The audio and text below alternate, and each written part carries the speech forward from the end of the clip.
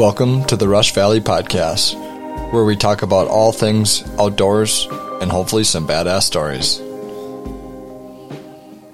What's up, guys? Back with episode 21. We got Tristan Mueller and Jake Sigler here.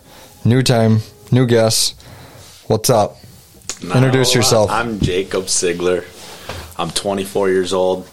Been pretty good friends with these guys for a long time. Finally getting on the podcast. Right? Yeah. It's been a minute. I'm a busy guy. Right. Yeah, you kind of... Well, you didn't move to Ellsworth until you were how old?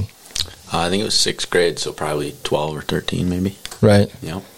We kind of met you through wrestling again. And then we kind of start, as you get older, you guys start doing stuff together, and we get our license and we start doing shit together. But, yeah, I know you kind of got a cool little background of how you got into hunting and stuff. So why don't you go into a little bit of how you got into it?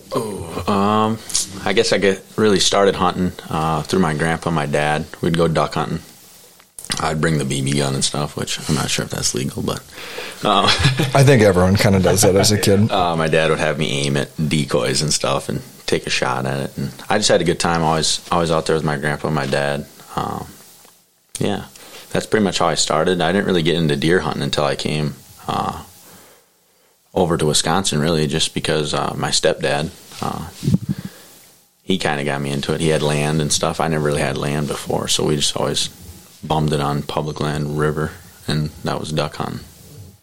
Right, yeah. I mean, we had obviously different, upbringings. Everyone's got a different... So, me and you are a little bit more similar. Like, I didn't do any hunting. I didn't have an upbringing of hunting, but, once you get into it, it's kind of a whole different ball game. It's a different style of hunting. You're not getting as much action as you would when you're, let's say, turkey hunting, duck hunting. It's just like, it's a lot of work into one thing, but the reward for a whitetail, I feel like, is just so much. It's right? Yeah, it's pretty unmatched. Right. Yeah. No, that's awesome. I guess we kind of were talking about some turkey hunting before this and stuff. You can get into some of your turkey hunting and stuff. I know you had a pretty crazy year. Every year you kind of get pretty crazy getting into it. You go from Minnesota to Wisconsin, back to Minnesota, back to Wisconsin like 5 times. So, yeah. How many birds did you end up even shooting? Well, actually, this year and last year we started out in Nebraska bow hunting. Right. I think we ended up getting 3 or 4. I just filmed in Nebraska. You're saying? I didn't end up getting one down there. But that was a really good time. It's always fun. Go down with Buddy Chance, and we usually sleep down in a trailer. Homeless it's an style. Enclosed trailer. Right. So. No, that's pretty sweet though. And it's usually pretty cold to start the trip, and then towards the end it gets warmer. But yeah, we had fun down there. Shot some. Came back. Took a youth hunter out. He got his first bird, which was really nice. That was a landowner that has been letting me hunt his property for a few years now. It's really good. So it was nice to kind of give back. It's actually his grandfather's land. So we got him a bird. That was pretty sweet. Then obviously we were getting into the bash. Entered that and was trying to win the thing. My buddy Darts, he's my partner. He ended up shooting a Minnesota bird. Pretty pitiful bird, to be honest with you. He only had 7 to choose from. Right. Yeah, I think it weighed like 16 pounds or something like that. That's usually my speed. I usually shoot the small birds, but then the girl I talked to, my girlfriend Martina, she ended up getting her first bird. That was pretty cool. Had a buddy Cole Pank, he shot one. He had to walk 900 yards in crutches, filmed all of them. Right. Yeah, you got some pretty sweet film this year. Yeah. Was that more your focus of getting film? Were you more so, obviously, like, you want to get your own bird, but sometimes it's just as fun to get a bird on film than to almost shoot one yourself, you know what I mean? Yeah, I think every season I had this year, I kind of just, excuse me, every season I had this year, I basically asked my friends, like, if they had a tag first, because I'd rather sit and film. Yeah. And I usually would get their bird, and with how works for me, so I don't start till 11. I knew that I could go by myself and self-film, like, during the week and stuff, so it kind of worked out nice. Yeah, I feel like not to be mean, because trust me, I'm not a good filmer whatsoever, but your film this year has gotten so, it's just, you got a new camera kind of, and, you tried some new things, put out a GoPro at the decoy, people do that. You were trying other things, and, you got a lot of opportunities with birds. It was you got some pretty sweet footage on, that's for sure. Yeah, definitely elevated my filming, I believe. I think that's due to when I was editing my stuff, I was realizing, like, hey, I should have this in there, and I didn't have that last time. Right. So then the next time you go, and every time you edit, you're like, man, I should have a little bit of this in there, I should have a little bit of that. You just get better at, like, realizing in the moment, like, hey, I should have the camera on. Right. I think that's actually a good point, like, you don't realize, like, you're like, shit, I can't even make a video out of this yet because I don't even have enough footage, you know what I mean? Like, you just start filming a little here, a little there, and then you go and edit it after you shoot the turkey, and you're like, takes a lot more footage than people think it does. Right. Oh, yeah, and you're like, well, that's going to be 5 minutes. That's fucking cool. Yeah. But no, and then you finally ended up shooting one yourself, which is a pretty sweet bird, too. Yeah, I'm trying to think of my first bird. Oh, okay, yeah. My first bird was a good buddy of mine, John Bisey. He actually let me on his land. I was struggling. So I was going to all my good spots, getting my buddy's birds, and then I would kind of burn myself a little bit. Because then I'd be like, oh, yeah, that's right. I probably can't hunt the same area. Right. So then I was looking for new ones. Well, I think it was towards the end of the season. He's like, yeah, come out. Like, I think I saw 11 toms the first morning. And I was like, well, I probably can get one. Right. So I ended up actually taking the girl out, and we sat together. This is probably the most memorable hunt of the year for sure. I've never passed turkeys before, but I knew my partner had only shot a 16-pound bird. So I was thinking to myself, probably can't kill the first Jake that walks in. I was sitting there filming, and this one actually kind of makes me mad because I didn't have my mic on the entire day, so I have no audio except for the GoPro. Which was running the whole time, so I could probably peel audio off there, but it's all going to sound the same. But I had a bird gobbling up in the tree behind us like 50 yards. And I was like, man, where's this bird? And I thought he was a lot farther than he was, and I look up and I can see him. He got down. We had 3 come past. Then there was another 2 that came by, and they're all behind the blind. I wanted to get like good footage with the GoPro, which was in front of us and had the decoys. I was like, I'm going to wait for one to come in the decoys. There's birds gobbling everywhere. John did not lie. There was a lot of freaking birds out there. And ended up 2 of the birds ended up making their way into the decoys, attacked the decoy. It was all on film. Got it on like 2 different cameras, so it was pretty sweet. Yeah, I had the girl film, and she did really good, other than the fact that no audio was on it. So Right. No, you had how many turkeys do you think you got all year for everyone? 10, 15? 20, probably close to 18 to 20, I would assume. Yeah. Yeah. Yeah, every time I was like, oh. Jake's out. Yeah, Jake got another one. Because what do you do for work again? So I do taxidermy now. Yeah. Yeah. What kind of got you into that? Bringing mounts to him. Yeah. And he was like, yeah, man, I'm looking for help or whatever. And I was just talking to him basically, and he's like, man, whatever. And then I was kind of thinking about it, and I'm like, well, do you need help? Right. And he's like, well, sure. And I have kind of an artistic background. Right. Like I went to school for art. You've always been artistic. Yeah. I guess, did you go to a school, take a class, or was it kind of self-taught along with watching him and stuff? No, he actually said that there might be schools around the country, but nothing close. They've all kind of closed down. It's kind of a dying thing. Like taxidermy is not really a thing anymore. Right. For sure. Yeah. And the pricing of taxidermies went up. Supply and demand, obviously, like there's not a lot of taxidermists around, so right. No, we can't do 400 deer heads a year. Mm-hmm. Or I'd rather do 200, even is a lot. Right. Doing other animals and stuff. Right. And you got to charge more, so that way some people don't actually come through the door. How long ago did you start? 6 months ago, actually. Okay, so he was a one-man show before that, right? He has another gal working for him Okay. part-time. Yep. Okay.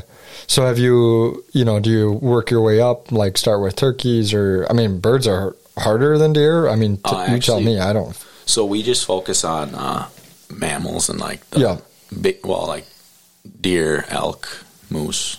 Bear. Stuff like that, bear, yeah. Mm-hmm. And then we send all of our birds, and we just quit doing fish, but we were sending those off. Would you want to do fish? I feel like that's more of an artistic kind of a job. I feel like it'd be fun to paint fish. Yeah. I don't know the ins and outs of fish yet because I haven't really got into that. And he's not going to teach me because he doesn't do it anymore. Right. But if I don't know. I think it would be very fun. Yeah, I think you would be good at that. Yeah. Like I paint all of his deer for him now. Okay. And, I do a lot of the sewing and stuff. I pretty much do just about everything except the clay work, which is pretty finicky. Right. So. Yeah, you should learn how to teach yourself how to do fish, or find someone who knows how to do it. And I mean, you could do that on the side almost, and do a little bit of your own. For sure. What's the goal with working there long term? Is that something you'd want to do, or do you? I'm kind of leaning towards it now a little bit. I was a little bit skeptical. Mm-hmm. It's a lot of freaking work. Yeah, and there's a lot more that goes into it. Well, it's tedious, and plus you need quite a bit of money to kind of start out. So you want to be very committed if you're going to do it. Otherwise, if you aren't, you're going to lose a lot of money. Right. It's going to be a few years to kind of regain all the stuff you have to put in with all the supplies and paying for the tanning and all that. Yeah. So he doesn't have his own tanner or anything like that? No. A lot of guys that do their own tanning, not trying to bash anybody, but the mounts usually you can't be super consistent is kind of what I'm getting from him. And it's a lower quality a lot of times. So mounts will end up getting damaged. And so he sends all of his out. They all come back perfect, and you don't have to worry about it, which I haven't really got into the ins and outs with him. I've only worked there for 6 months, so maybe I just, in my opinion, what he spends on some of the stuff, I'm like, well, Jesus, how are we making money here? Right. Yeah, I think people who just who don't, or when they hear that someone sends them off, and I had no idea, I have nothing, but it's like, well, am I getting my deer back? Am I, you know what I mean? Is that like a worry ever? No, we use they're little yellow tags. I think they could probably be any color, but they have your number on it. It matches the sheet. We do everything paper. He's old school. He's 80. Right. I think a lot of them probably do. It's just easier for them to track. You know what I mean? It's right there in front of them. They binder them. And so we punch a hole in the bottom piece that'll be cut off anyways, and that stays with the deer the whole time. We put it in a bag that's labeled with your stuff, and it comes back just like that in the bag. Right. Labeled. Okay. Yep. And all the numbers match. It's like 4 different things that have to match. And So when we shoot deer, you can mount our deer now, or what? Yeah, I could probably do that. Do you think could you do one now from start to finish on, like clay stuff, or have you not learned much about the clay? I'm actually just getting into that. Yeah, that seems like it's a freaking tedious little, I'd get pissed all around off. The eyes and stuff is basically what you're doing. Nose too? No, the nose is just pretty much the form. You just carve it out a little bit. Yeah. So you can get the nose tucked in. But other than that, no. The clay work's really around the eyes. You got to build up. Yep. Make it look natural. And I feel like I'd be all right at it. Right. I mean, you see enough wildlife and stuff. We're behind a little bit, so he's more or less not teaching me at the moment. We're just trying to get stuff done before season. We got 2 months left. I think we got about 90 deer to do. Right. And then elk and everything else. Right. Have you done some elk yet? We've done 1 elk. I think we have 8 or 9 more to do, which he was turning people down, even though he took in a freaking caribou today. He's like, man, I'm not taking it. And then the guy sweet talked him into it. Yeah, that would be tough, especially if you're good friends with some of the people who walk in there all the time. You're like, or have always been doing their stuff. Right, right. You do their repeat customer. I mean, he's been in business forever. Yeah, he's been doing some guy's stuff for 25, 30, 40 years, Right. And they're like, you're not going to do my caribou? Right. It's probably 100%. hard. Yeah, he's got a lot of close friends, as you would say, through that. He's been doing it for 60 years. So, right. If you don't get a deer, how often do a lot of guys shoot big bucks? Right. Maybe every 4 years. Or, Yeah. If you're good, really good, or like you're really lucky, you can shoot one every year. But I see my taxidermist a lot. Right. Yeah, well, not all of us are. Yeah. No. I bet you've seen some slobs too come through there. Oh yeah, I mean, obviously the biggest deer we get in there are from game farms and stuff. But he does do. We do have. I don't think we had anything over 200 this year, but there's definitely some 180s and pushing 190s for sure. Right. I mean, it's kind of cool. You get to work with wildlife every day and stuff. I bet you get excited about. You're just like, how am I going to grow this? You do all this stuff on the off season, then you start seeing deer coming in. And you're like, I can't wait for fall. Yeah, it's kind of weird. Well, I look at big bucks all day, and now I look at my trail cam pictures, and I'm like, damn. Yeah. That ain't what we have hanging in the shop. Right. I guess that kind of leads us in. What have you done kind of after once turkey season gets over? What do you start to kind of do to prepare yourself? Because I feel like every hunter or serious whitetail hunter that bow hunts starts up right after turkey season. What's the first thing I guess you kind of lead into? First thing I do usually in the springtime, usually we order trees. This year we didn't order any. So I buy apple trees every year. I usually plant 2 to 4 every year. Yep. And I got a little orchard going. Probably, I don't know, I probably got 20, 25 trees. Yep. A couple years I bought like 7 or 8. So right. So you stick to apple trees? No, I don't stick to them. Obviously you guys know this, but I have property in Minnesota, Wisconsin that I can hunt. Yep. So this year actually we just did a food plot for the first time in one of my Minnesota spots, 3.5 acres. Okay. I think it's like 3 acres right now. I'm going to put in some late season stuff, another half acre, but that's the biggest food plot I've ever been a part of. It's kind of an undertaking. I hired a guy to come till it, and then I planted it myself, and now I got to go spray it. It's getting run with weeds right now. Yeah, the life. Stuff, right, yeah. That's what happens when you get rain. What other trees do you plant? Oh, I've planted, well, for apple trees, I mean, any kind of variety of apple tree. You can think of a couple pear trees. I did 4 persimmon trees, which I don't really think are common around here, but I thought it'd be kind of unique and the deer might like them. Yeah. I know they like them down south. Yep. But I only got 1 to survive. So I'm kind of worried that it's never going to pollinate. I think they need more than 1. Need 2, I think. Yeah. I think they have to pollinate off each other. Do you do like chestnuts or? Oh, yeah. So chestnuts, obviously, like I think we planted like black oak, which I don't know why the hell we did that, but white oak, like red oak, all those. Planted a couple like willow trees for my mom. She likes seeing them, and then a lot of pine trees. We kind of have our pine trees all spread out different. It's like almost fence rows. We're just like making fence rows, not fence rows, but like rows of pines in the woods. It's not just one standing timber of pines. So do you go through and take down some trees and get some sunlight into the woods when you're doing that? We take down a lot of box elders. Those take up quite a bit of space in our woods. They're very prevalent. Right. They're like invasive just about. Yeah, they're not really good for anything deer-wise. I mean, I don't spray my trees, though, so I'll just cut them. The only thing I spray is buckthorn and honeysuckle and stuff like that, Right. But I just leave it, and then I just let it grow up thick. And then I'll trim them back and stuff if it's kind of competing with the growth of the trees. Yep. But other than that, we kind of just let her go. I've definitely lost more trees than I've gained. Right. I mean, we ordered quite a few. Right.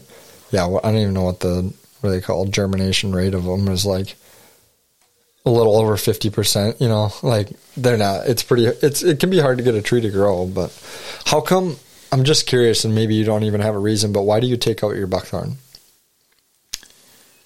Well, it's invasive for 1, and 2, it sends down some type of chemical toxin in the ground through its roots that won't allow anything else to grow.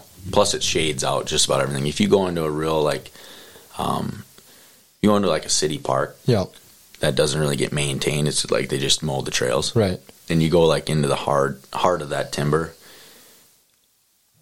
the only thing that won't have anything growing under it is pretty much buckthorn. And it's pretty thick. Like, you probably won't even be able to walk through it. Right. And then the ground will literally be black. Bare, right. And you're like, where's the grass? You did some tree work too, right? Yeah. Did you learn a lot when you were doing that? Yeah. So I work for Natural Resource Restoration.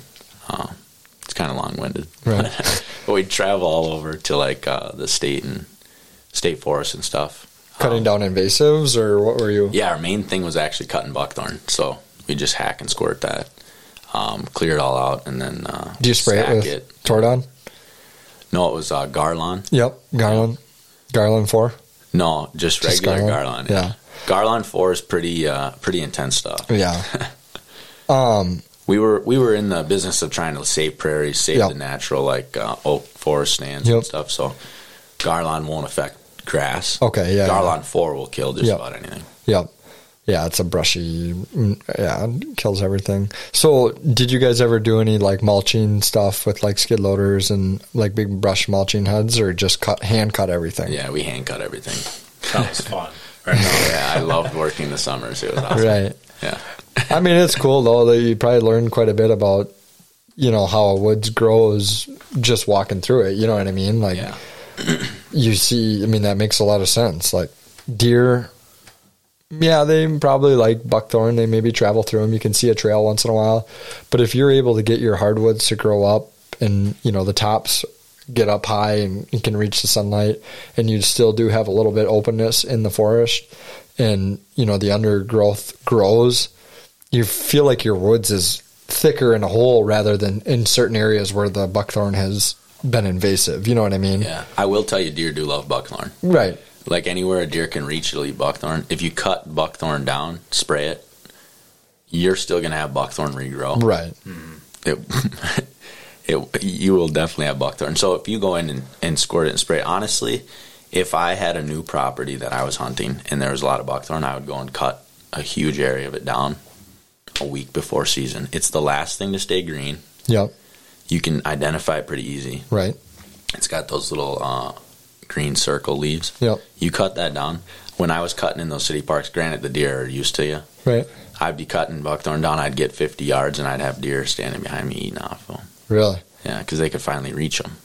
Okay. Once I cut they them probably browse on the lower parts of them. I wonder if a deer would rather browse on, just like your natural undergrowth, if in a woods that's like maple, oak, and you don't have your buckthorn.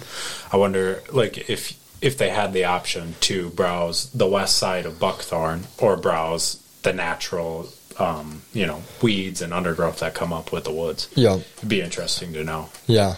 Yeah. If you see a woods that gets cleared, we talk about it once in a while when we drive by one, it's like, holy shit, that's bare. Like, that's going to be tough to hunt. But realistically, in 2, 3, 4 years, that's the best woods in the area. You know what I mean? That undergrowth just comes up so thick. It's like, it can be tough to hunt, but if you have an area that you didn't clear, you say you'd clear the east side of your woods and then the west side was big timber, maybe some openness in there. It's like you've created your own bedding in the one part and your open oaks and whatever you want in the other part. Right. It's just so much smarter. Or I guess you can funnel deer into an area just about by doing that, I feel like. It's the same way out west too. Like, I was talking to a local last year on my elk hunt, and he told me, like, right now, the unit that I was in burned in 2020, so it was 2 years after, and he basically was like, it's tough hunting right now. There's no undergrowth, there's no browsing for them other than like a few select grassy, swales and stuff. Mm-hmm. But he said his favorite stuff to hunt is like 5 years after a burn goes through. Right. Because he's like, everything's green and there's elk everywhere. Yeah. And he's like, they're not like pinned down in these certain areas where if you mess up, they run for freaking 2 mountains. Right. Where, they're spread out, browsing here and there. You actually have like that opportunity, glassing, said it's just a lot better hunting. It's his favorite. And this guy's 60 years old. And he's got quite the collection. Right, hunting out there for forever. His whole life, yeah. I guess you probably have noticed then, like, maybe not just doing that job, or you've seen trails and stuff, like, if you don't have an opportunity to do a food plot let's say, and you just maybe have a big chunk of woods, I think that's a kind of a smart thing. Like, just, if you think about it, if you were able to, let's say you got an 80 and you cleared 30 of it, it's like you almost create a little bit more for them to be on your, if you just have a big set of timber and it's, when you walk into a woods and it's just like you can see through the end of it because the tops are so tall, those trees that are trying to grow underneath, they can only grow so tall and then they just die because the other trees have outgrown them. They reach up to the sunlight. The big top trees grow so tall because they push up to the top to get the sunlight. Yep. And it's like if you were to just go through there and clear, every other tree, let's say if they're planted in a row or something, obviously not. But if you were able to clear a good amount of trees to get sunlight on that forest floor, I think could be just as crucial of having a food plot in there because they have vegetation in there. I mean, they're big browse eaters too, Yeah. I would say the most, like if you can't have a food plot, what I would recommend that you do would be to go in and cut certain trees down, but I would not spray anything. If you can get a tree to grow back the nutrients on that new growth, I mean, granted, I haven't had great success with it with, I can't even think of the tree now. We were just talking about it. It's in the maple family. Box elder. Oh, yeah. I haven't had great success with box elder. They grow back too fast before the deer can keep nipping at them. Yep. But if you could get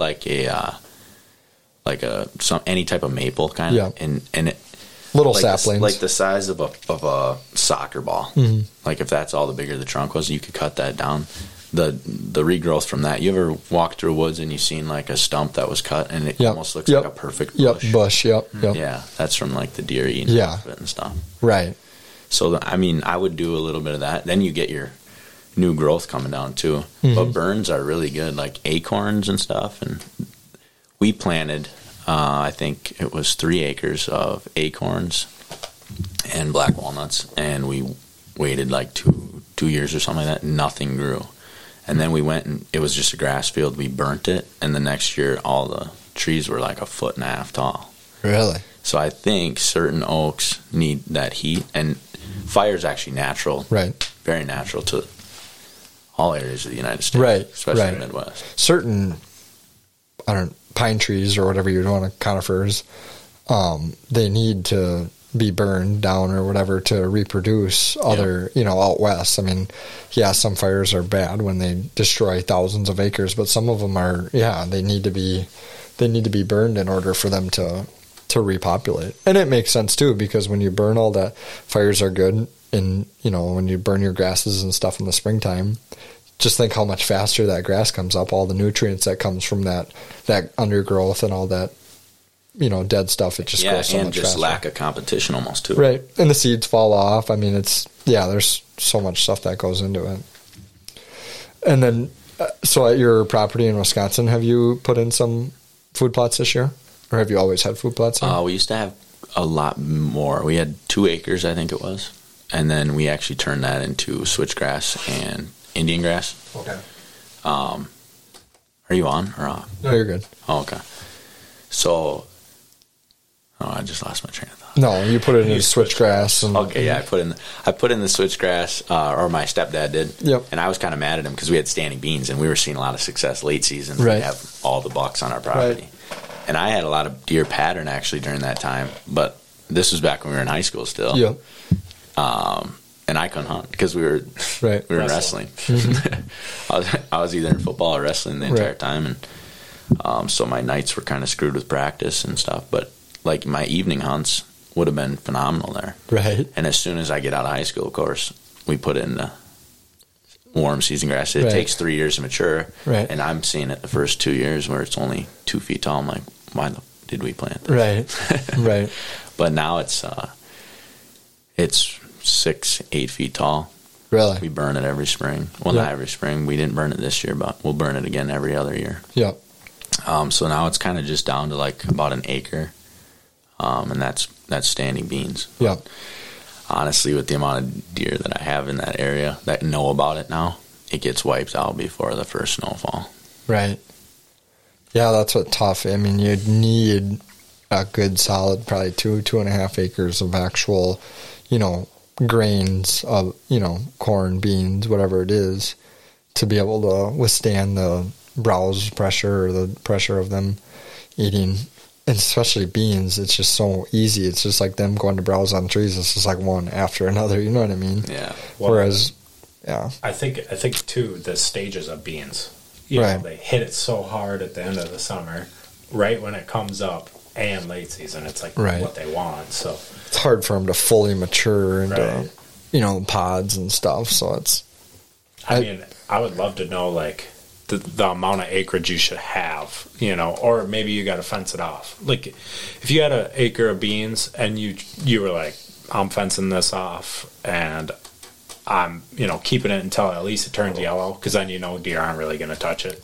Right. Then an acre's probably enough. But I think if you plant just an acre, a week ago, right, you're screwed. Right. If you don't fence it off. Yeah, I think it all comes down to deer numbers. Right. True. If you have a lot of deer, and I think need a lot of acreage. I think in your area, that's a tough thing to have, is only 1 acre. Yeah, it's tough, definitely, because I think the main thing is they know about it. So now deer are coming from farther away, and there's more of them. Right. And then they eat it, and they're like, oh.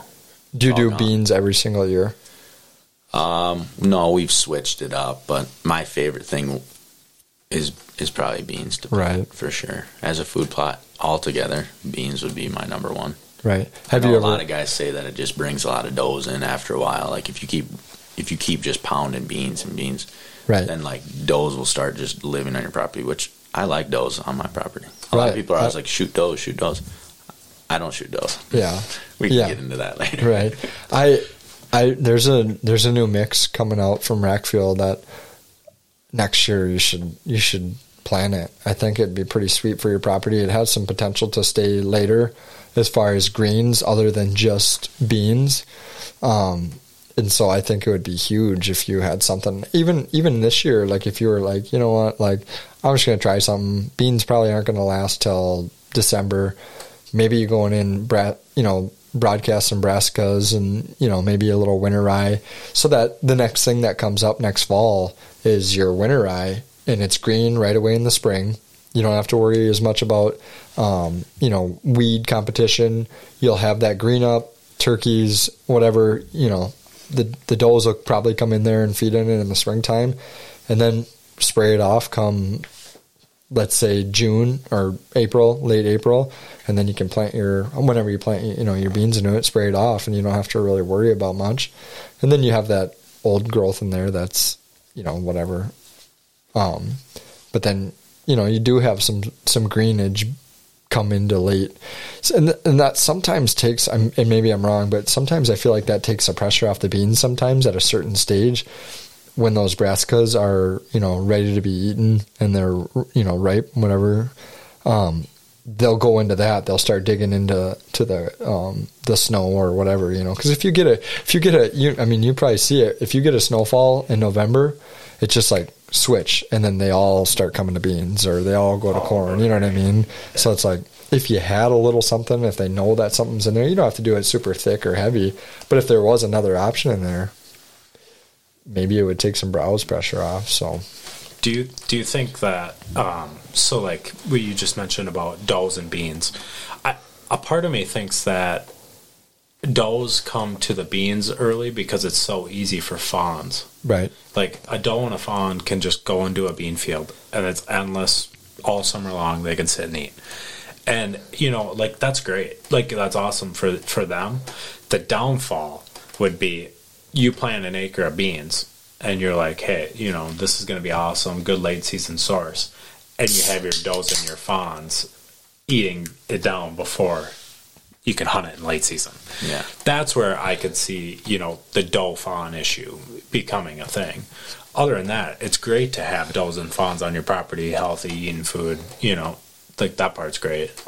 But I just, Yeah, and that's kind of my thing with not shooting them. Right. Is because if I'm the only guy within a mile and a half that has any food source and it's beans, and I'm like, man, there's 60 does out here. I need to start shooting does. Those does are coming from farther away than you'd think. They're not actually living on so you don't actually have that many deer. You're shooting the neighbor's deer at this point. Right. So that's kind of my little snippet of that. When people are like, man, I have so many deer on my property. No, you just you have a good property. It's bringing all the deer there. Right. Right. And like, I shoot does off of certain properties. So behind my house, you know, we all know I only own 8 acres. It's not a lot of land. So I specifically don't shoot the does that stay there because there's only like 1 or 2 every year. But that's my doe. Because when she comes into heat, she's going to come into my little piece because it's thick. It's out of the way. They feel safe. And I use that doe to kill my buck. Like, seriously, that's like my thing. Mm-hmm. But I have properties like a place that I hunt just a mile south of here. There's so many does there that I'll be sitting in a plot and it's like, you know, 10 does in there, but there's no bucks. You know, it's like, if that was half the bucks, or half the doe in that plot, would there be a couple bucks in there? Or are they just annoyed with the deer pressure? You know, sometimes when a buck's not ready to breed or looking to breed, I don't think they necessarily want to be around does that much. Right. You know, they kind of like their own social space. pressure. Yeah. Sure. Yeah. When they see a lot of deer in a certain area, it's like, right. The way I've always looked at it is like Thanksgiving dinner. Right. When you're at home with your family. Right. Who's sitting on the couch by himself? Right. Grandpa. Yeah. Right. Everybody else is in the kitchen eating. Right. Yeah, they want their peace and quiet. Yeah. They're just sitting there watching TV. No, and that makes sense too. I think early season, if you got 60 does in your plot, you'd be like, holy shit, like, yeah, we got a problem here. Right. But late season, that's pretty normal to have. Like you said, if you're one of the properties that deer are wintering on, you're not seeing those properties. Like, no, you're not having that many deer in your plot. Oh, no. So, like you say, that makes sense because it's like, yeah, deer are coming from, realistically, they're probably coming from 1.5 miles, 2 miles away. You know what I mean? They just know. They know where the food's at, and makes sense. I mean, yeah, it'd be pretty easy for you to kill a doe on any given day, probably, if there's snow on the ground. There is a property in Minnesota that I do shoot does on. Yeah. And that's, I don't really care, I guess, but it has a lot of deer, a ton of deer. This definitely has the most deer out of any of my properties. But the landowner that gives us permission, she requires us to shoot them. Yeah. Some people do. So I'm like, there's a lot of that. Oh, I've talked to some growers that I work with, and they're like, I'll kick someone off if they don't shoot does. Like, permission people, they're like, he's like, and seriously, like, the outside rounds of their fields, he gets 1 to 5 bushel of beans because the deer have browsed them. Instead of what, 60? Yeah. Potentially. Yeah. Oh, that's horrible. Right. I don't really know much about farming. Right. So, like, he would be like... substantial. Right. He would be like, I require some people, or they'll say, like, I wish they would shoot more. Like, because they're definitely, you think about it, all summer, they're browsing on those beans. It's tough for those beans to grow.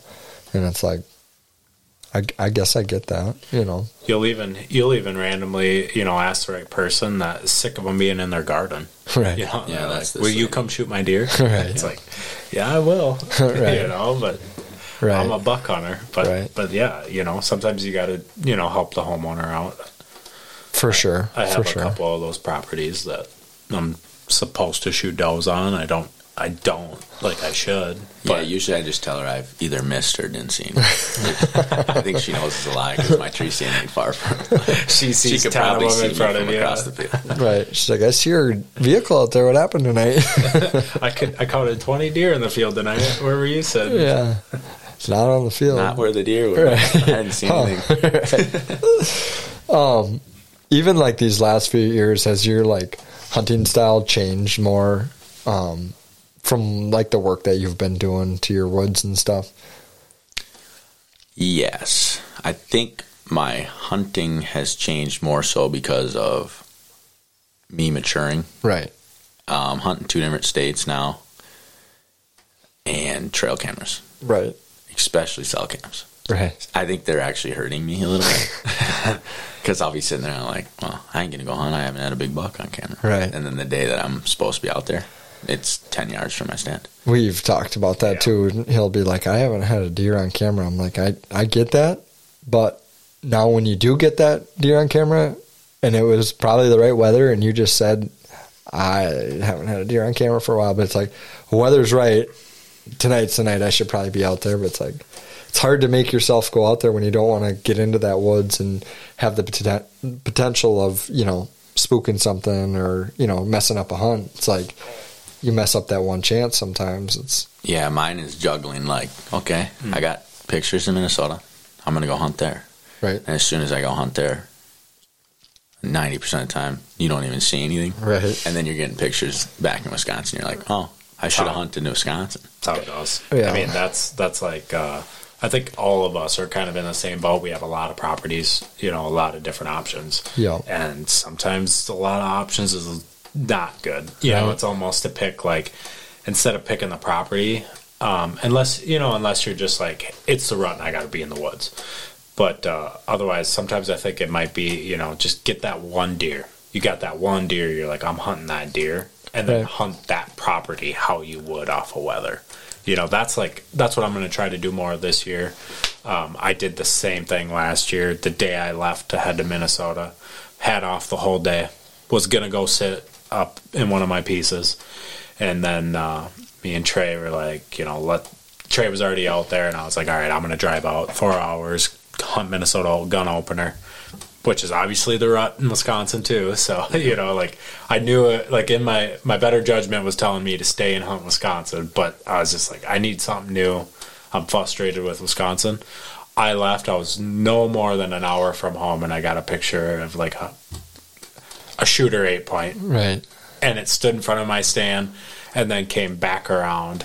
He came through 3 times in one day.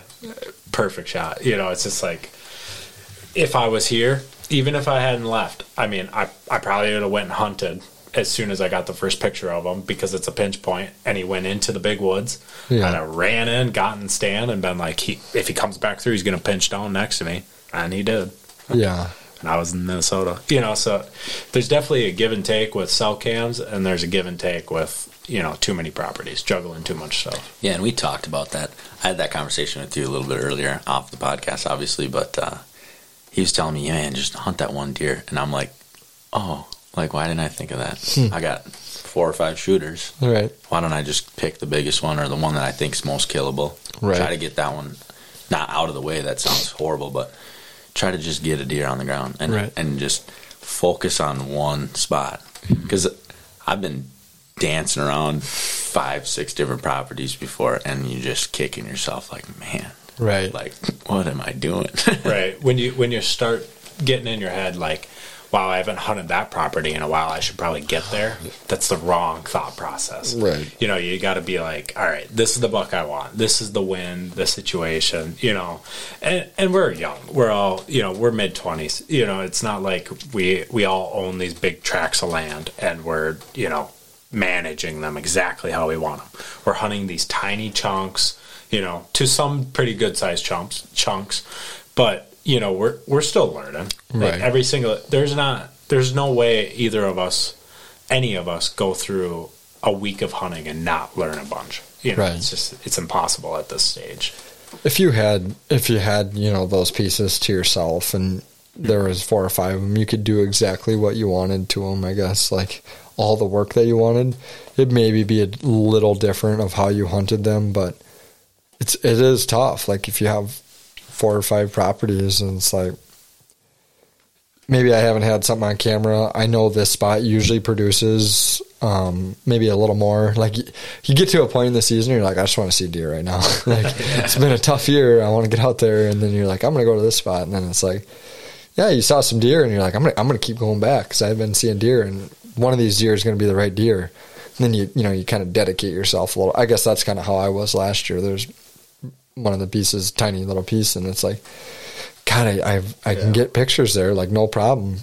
Decent deer, like definitely something I would, you know, put my tag on. And it's like, then I see myself wandering off after a while. I like going to a different property, and it's like, it's tough when you have a few different properties that you can pick and choose from. If it was like November 1st and you could hunt, you know, a pinch point, a scrape line, or a bedding area, I mean, what's your go-to? Or a food source? You know, like if you had those options, you know, what would you more favor? I think I'm probably more of the pinch point kind of guy. You're a pinch point. Yeah. You? I don't know. I mean, you kind of know some of my pieces. One of them is like an area where it's weird. It's like they cross the road, and it's like, why would they come into this piece of woods? But they do, and they come from travel corridor, really. Right, and they come from where you wouldn't think they would come from. They come across the road, and it's like, why are you doing that? And right.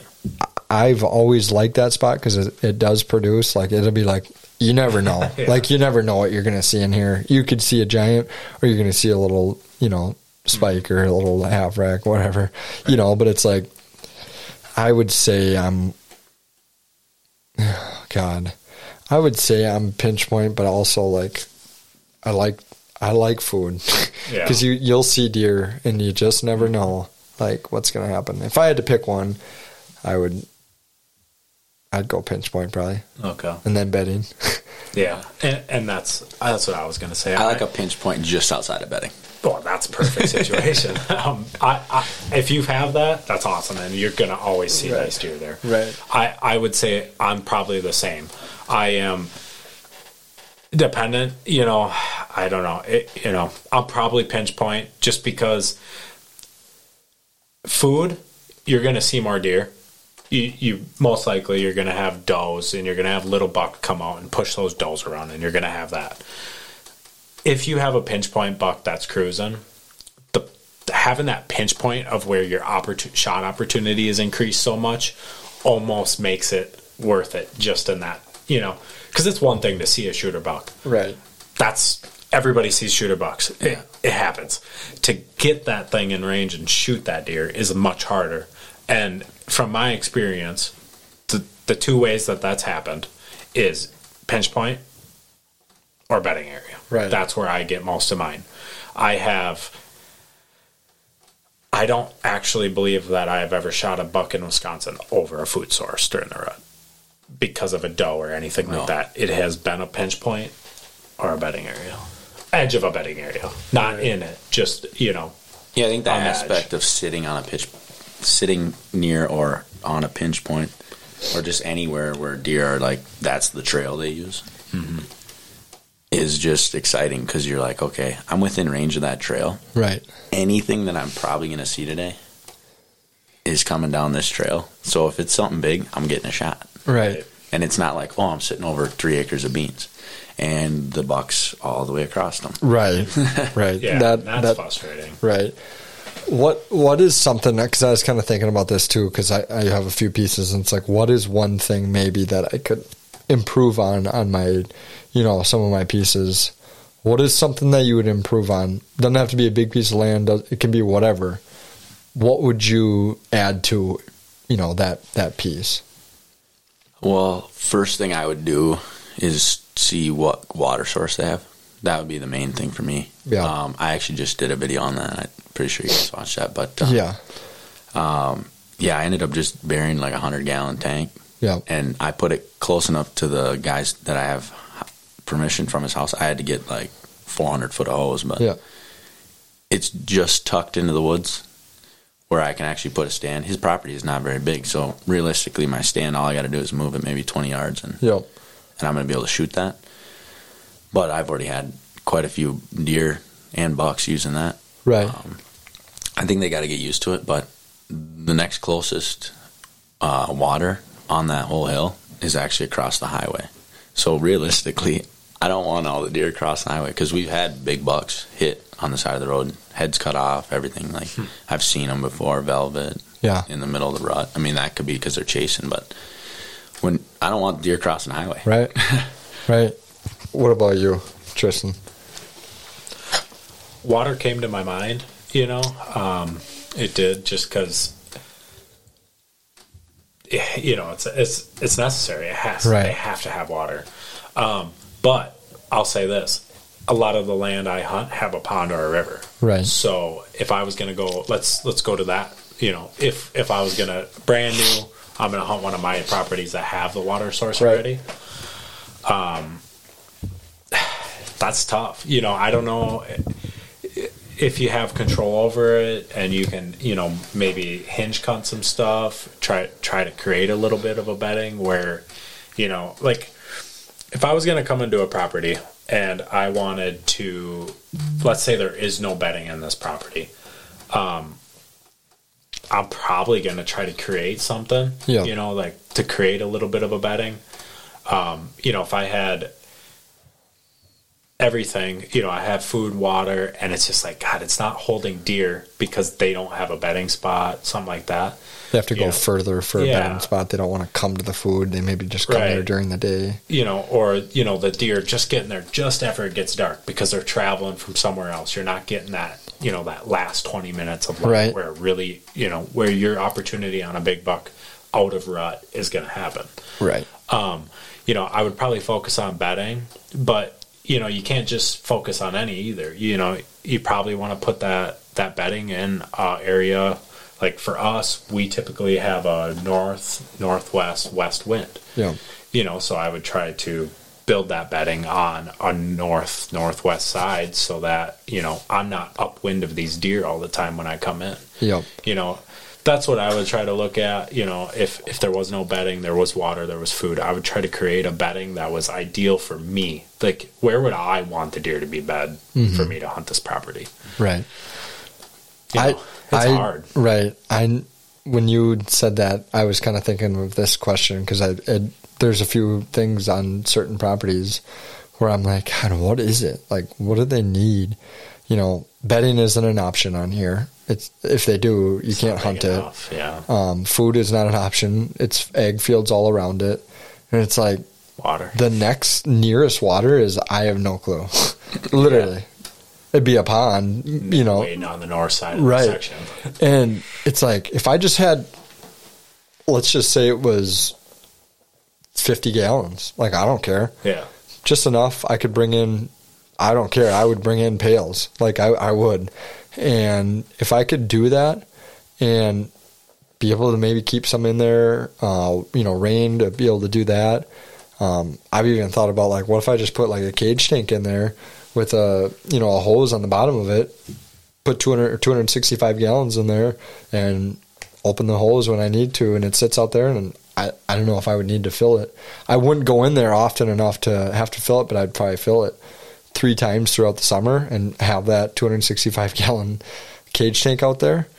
I think water is my, I would do that.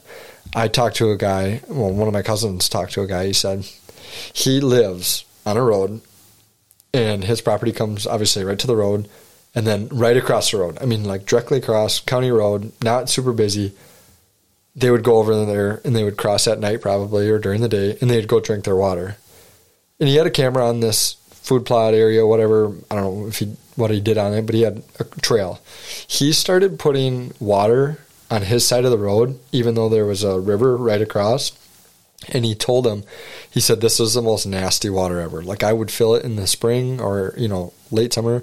And then when it gets hot out, the water kind of gets gross or, whatever. Bugs, algae, whatever. Right. And then the rain fills it up. He said, I had more big bucks in the crappiest water and they could have gone across the road. He goes, those bucks came down into my, little pond that I created rather than crossing the road. He goes, I figured. I would assume that they did that because I never got the deer in this location as much as I do now that I have a pond in there. I was like, gosh, that makes a lot of sense. Like I think the thing for you too, putting a pond in, if you have the ability to, just a little bucket. Yeah, it could be 4x4.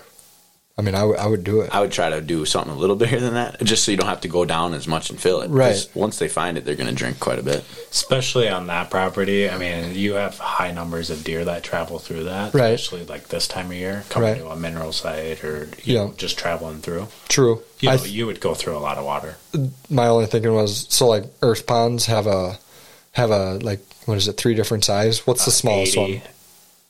And 80, I think, is their smallest. 50 and 80, maybe?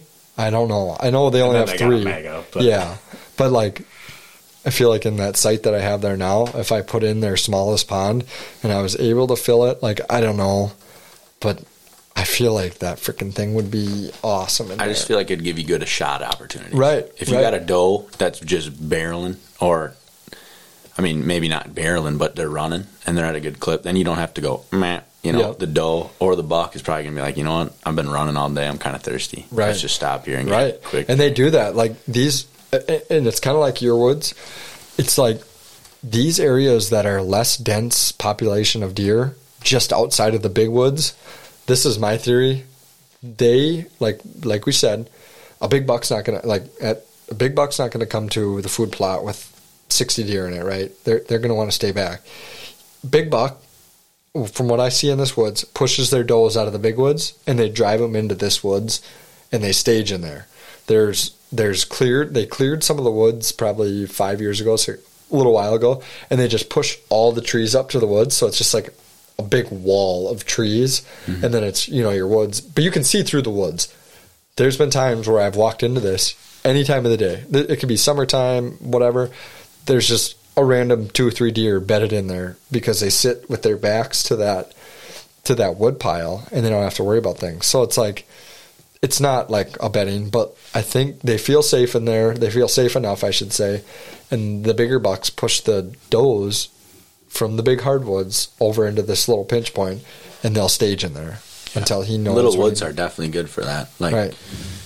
Bucks don't want competition. They don't have to fight another buck to breed a doe. They want separation. And those little woods are money, and people overlook them. There's usually not much action going on in a little woods, so it's pretty safe. Right.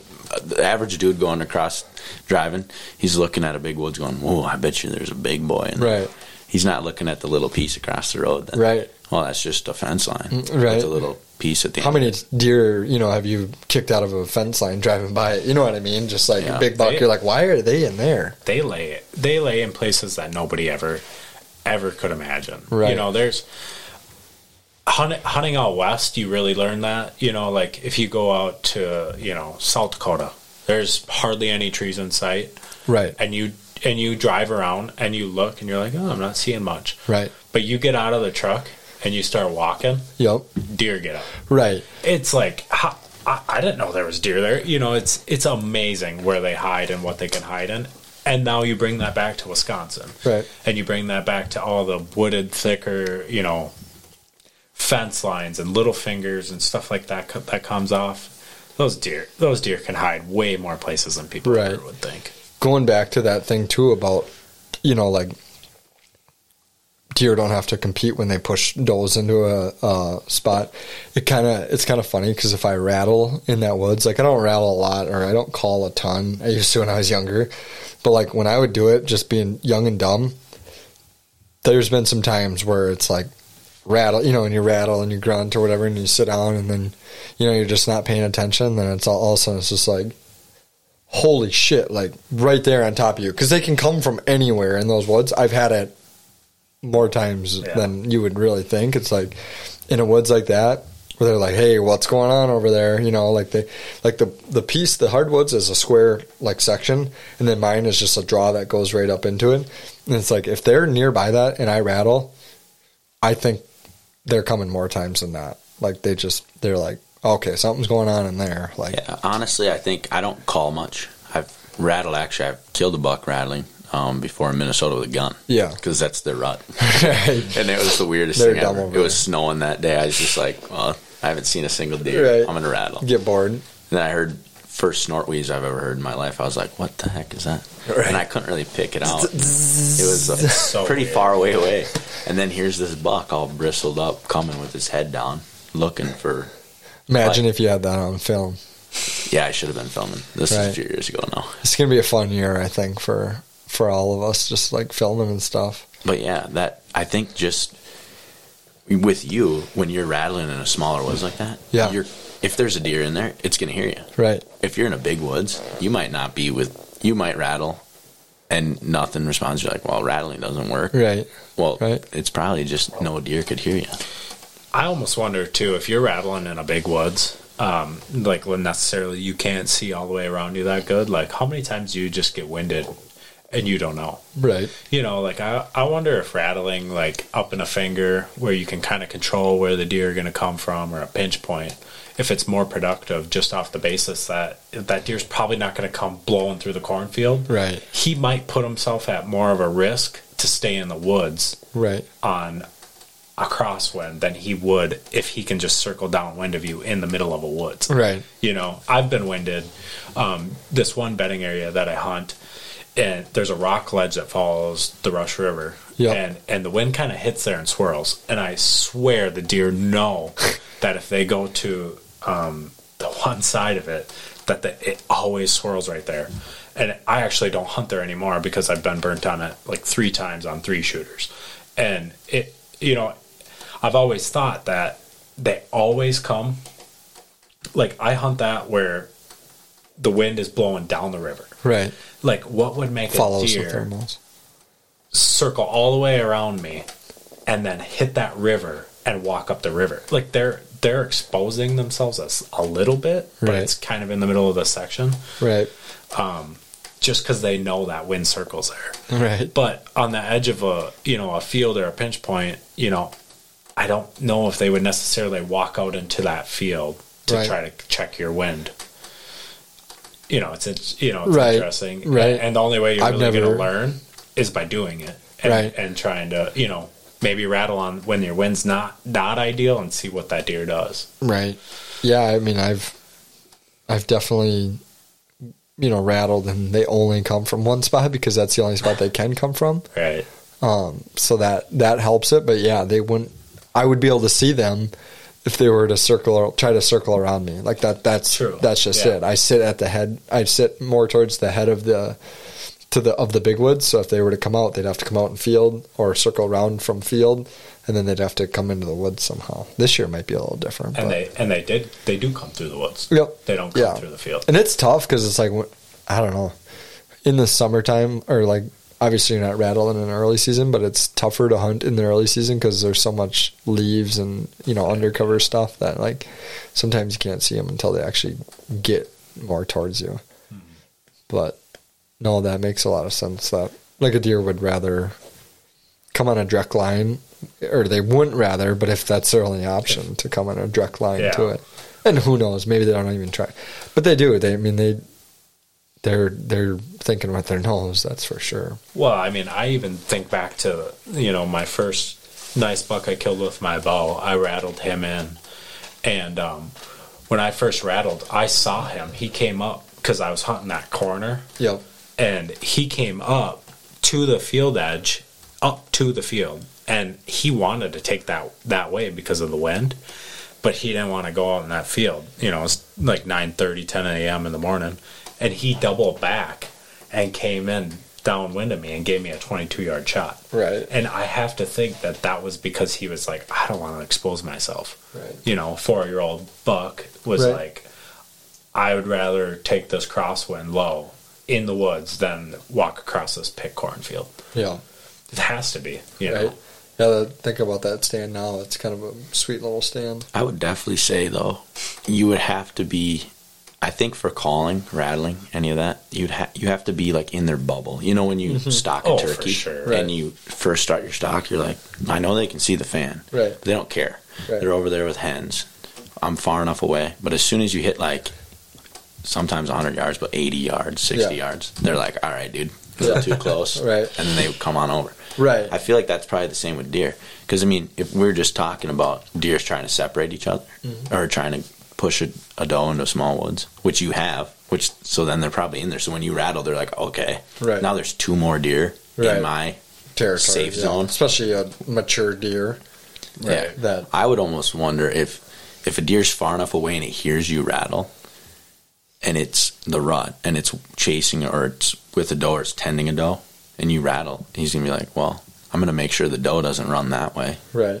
Because I know Right. there's 2 bucks over there. Right. So I wouldn't doubt that if calling sometimes would screw you. I think it really Oh, depends. it definitely does. Yeah. And Wary. overcalling. Yeah. Well, too. correct, but I think of calling as like a last resort. You know, like a lot of times people don't call until they see the deer. Right. that, or like a lot of times, like what I'll do is like if I've sat, you know, I'm 3 hours into a morning sit, and I'm kind of like, I'm about to get out. You know, sometimes I'll throw out just like a light little rattle, and you know, sometimes it works and sometimes I don't see anything. But at least like I'm already kind of counting the morning's kind of done. I was just kind of, you know, over the hunt. I don't like go in on November 2nd and at 7:30 in the morning start ripping a freaking horns together. That's the last thing I'm doing. If I'm hunting like my prime days, I don't exist in that woods to a deer. Right. You know, I'm not looking for attention to be brought to me. Right. Is my thought process. Yeah. I will blind call once in a while. I don't know. Sometimes I watch those guys over at Deer Society, and it's like... He's like a duck hunter. They're right. I sometimes... If we call, they'll come find us. Yeah. That amazes me what they do. And they use the extinguisher, don't they? Yeah. Yeah. But sometimes, I mean, it's just like... It works. And sometimes... And I've had some cool scenarios where it's like... I've rattled, and they've been younger bucks sometimes, you know, but it's like, it's so cool to watch them come into a rattle or a grunt. They're just like, let's go. Where is he? You know what I mean? Like a young buck comes in and they're just like where? Yeah. Theo Vaughn would say. Yeah, exactly. This fall, I had some pretty cool hunts. Is a different property, one of my bigger pieces that I can hunt. And I wanted to try and get on, a different part of it, and I definitely will not do it again.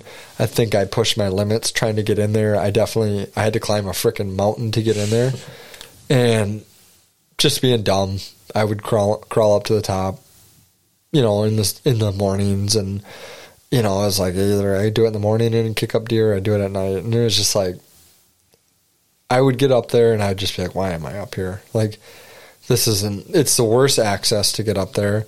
But I did have a couple of cool hunts up there. Like they would, if you could get up there and they weren't in there right away, it was awesome.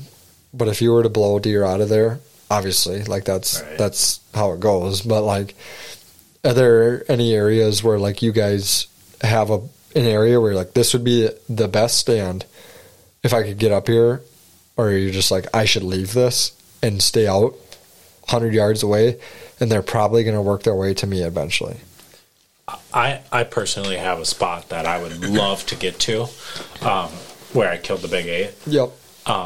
There's a middle ridge, but if you come from the north, you go down through a big valley, and there could be deer bedded on, you know, facing the north side. And if you come from the south, you come down into the same valley. So if I want to get to that middle ridge, there's no good way. Right. And I love to hunt it because the deer run back and forth on that ridge all day long during the rut. But there's one, the wind would be odd just because the deer kind of roam weird in there. And two, there's no good way to get into it. You're going to bust deer. So what do you do? I hunt the south side or the north side. I don't go to the middle ridge.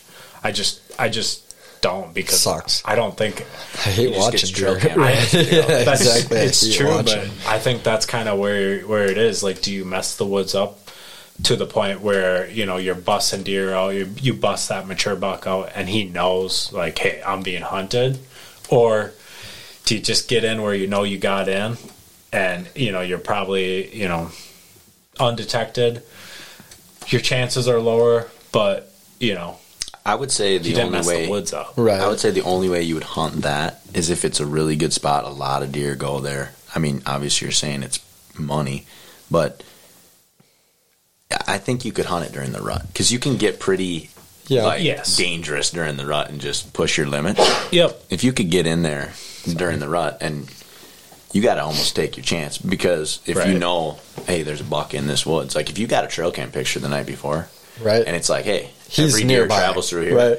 There's a good chance he's either coming back or he's going to go through it. So I talked to just a guy I know now from work, and he said he had, you know, I just thought of this, but he had situations where he was like, you know, there's been times where I woke up in the morning and I'm like, 5 more minutes, you know. And then he falls asleep and he gets up and it's light out. He's like, God, it's an awesome morning. I want to go out. He said he's done that and obviously gotten in there at dark and walked in. He said now he would rather walk in at daylight and take a chance of, you know, coming in daylight a little bit after, you know, maybe that first movement to a bedding area. Let's say we're talking rut. Okay. We're sitting from, you know, let's say dark to dark, but we're waiting for that first movement light to get by, whatever that would be, 8 o'clock. and then he's sitting from 8 o'clock until dark, I think that is something that I would try maybe. And I just kind of thought of that, where, you know, you can get to these spots maybe that are a little more risky if you just let that. He said he has shot deer by 11 o'clock to 2 o'clock is when he would see his most movement then. And then he didn't blow everything out of there in the morning that was maybe bedded or was moving into bed or what, you know, if they're moving in. But maybe they're passing that ridge, getting to the bedding on a different side. You know what I mean? I don't know. I have two examples kind of something like that. Well, one, Trey, when we had that Buffalo County lease 2 years ago, the property sucked because you had to walk uphill to get into it. Great property, but hard to access. Right. And he was so sick of getting blown at every single time. Like, literally, you'd get out of your truck, and it would be like... Well, they just know. Right. And you'd be like, oh, my God. Right. Every single time. Like, it did not matter. Not even. Fuck! Like, I think one time we stopped, and he rolled his window down, and it was like... And he's like, I'm not going. Yeah. Like, you know, it's just like such a defeated moment. Well, you're just like, I'm not seeing anything. As a bow hunter, when you hear a doe blow, you're just like, God. Are you accessing that through a field then? Yes, that was the only way to access it. That's part of your problem. That was the problem. Feeding time in the morning. Yes. They're all out in the field. Which was the issue of that property, is we had to access either through a hay field or a bean field. There was no other way unless the outfitter on the backside was going to let us go through his, but I bet you he wasn't going to let us do that. Right. So you're probably helping him. So it is so easy. Right. Yeah, Keep letting dumbasses lease that. We're doing so good. Right. I'll pay you for them to lease that. So we actually, you know, like, Trey's like, dude, I'm waiting. He's like, I'm going to wait until I can see and I know there's no deer in the field and I'm going to go in. And he swore by it. Like, he did. And he would go in, like at that time, I was like, oh my God, he's crazy. Like, you got to be in. You got to be set up. Right. You know, like, in my head, I'm like, I'm going in. Like, you know, I was just like, I'm doing it. So I did. And I went in. And then he would get in and he'd be like, oh, yeah, I got in fine. No problem. Right. You know, and he did. And it maybe you like missed that first movement light, but it's like. Did you have good night hunts there? Or did you never hunt in the afternoon? It was a morning woods. Oh, okay. For some reason, I always had like really good hunts in the morning. But the other time I was going to suggest is, so one time when me and Tom, my stepdad, used to hunt this piece of property in Pepin, one day it was daylight savings. Somehow we messed up the timing. We got out there late. It was light, like, half hour after light. And Tom's like, it's freaking overcast. It was like early November. He's like, let's just go. You know, because we woke up and we're like, dude, we're late. Like, should we stay? Because we had some places close to where we lived. We're like, should we hunt here? And he's like, I want to go to Pepin, because I think he had seen a big buck or something. So we went down and we walked in. We hunted different properties. He dropped me off and then he went to this property that only he could hunt. So he dropped me off and left. And I walked in daylight, got up in my stand, and I texted him, like, I'm in my stand. You know, I was 14 or 15. I was pretty young. I'm in my stand. You know, let me know when you're in yours. And I hadn't got a message back from him yet. And I'm, like, looking out in the field, and there's this, like, 3-year-old 9-point working down the edge. And I'm like, oh, my God, I'm going to shoot him. Because I was, pretty young. I'm like, I'm going to shoot this buck. It's pretty nice. And he did. He came walking right up on my trail, and I freaking smoked him. He ran and piled up like 30 yards from me. And I was like shaking. I'm like, oh my God. And I called Tom, and he ignored it because he's like, dude, I'm not even to my stand yet. Why is this kid calling me? And I like called him again, and he's like, what? And I'm like, I killed one. He's like, seriously? He's like, I'm not even in my stand yet. And I'm like, yeah, I shot one. And he's like, was it a good shot? And I'm like, yeah, he's dead. I watched him pile up. And he's like, oh, okay. Do you mind if I hunt for a little while? I'm like, yeah, that's fine. So he went and hunted for a little bit. But, like, I walked in daylight, and I was tagged out before 8 a.m. So, it's like, yeah, you have you can mess it up. But if you think about it, what's the difference if you walking in the afternoon a little late than it is if you walked in a touch late in the morning? Right. It's daylight. You can't really, if you get in your stand at dark and deer comes walking by, it's like, we can't really shoot it anyways. But Right. that first light, like, obviously, like, you grow up and you're like, first light, man, that's the best time to, that's when they're going to move. But How many of us have shot a big buck at first yeah, I've had one time when I was little, I fell asleep when I was bow hunting. Just had my head down and I looked up and there was a deer like just staring at me. He must have knew I was there, but otherwise, I don't think I've ever gotten a shot off at first light with my bow. I think majority of my deer probably from 9 a.m. to about 2 p.m. Yeah, Really? would be all my I've deer. never shot a buck at first light. A few night hunts. I've had a couple, but I've seen a lot of deer in the morning. I see a lot of deer at night. I've shot my biggest bucks in midday though, doing all day sits. They suck. yeah. You got to bring a pee bottle. suck. With you. Well, now I don't Gatorade anymore. bottle, I do.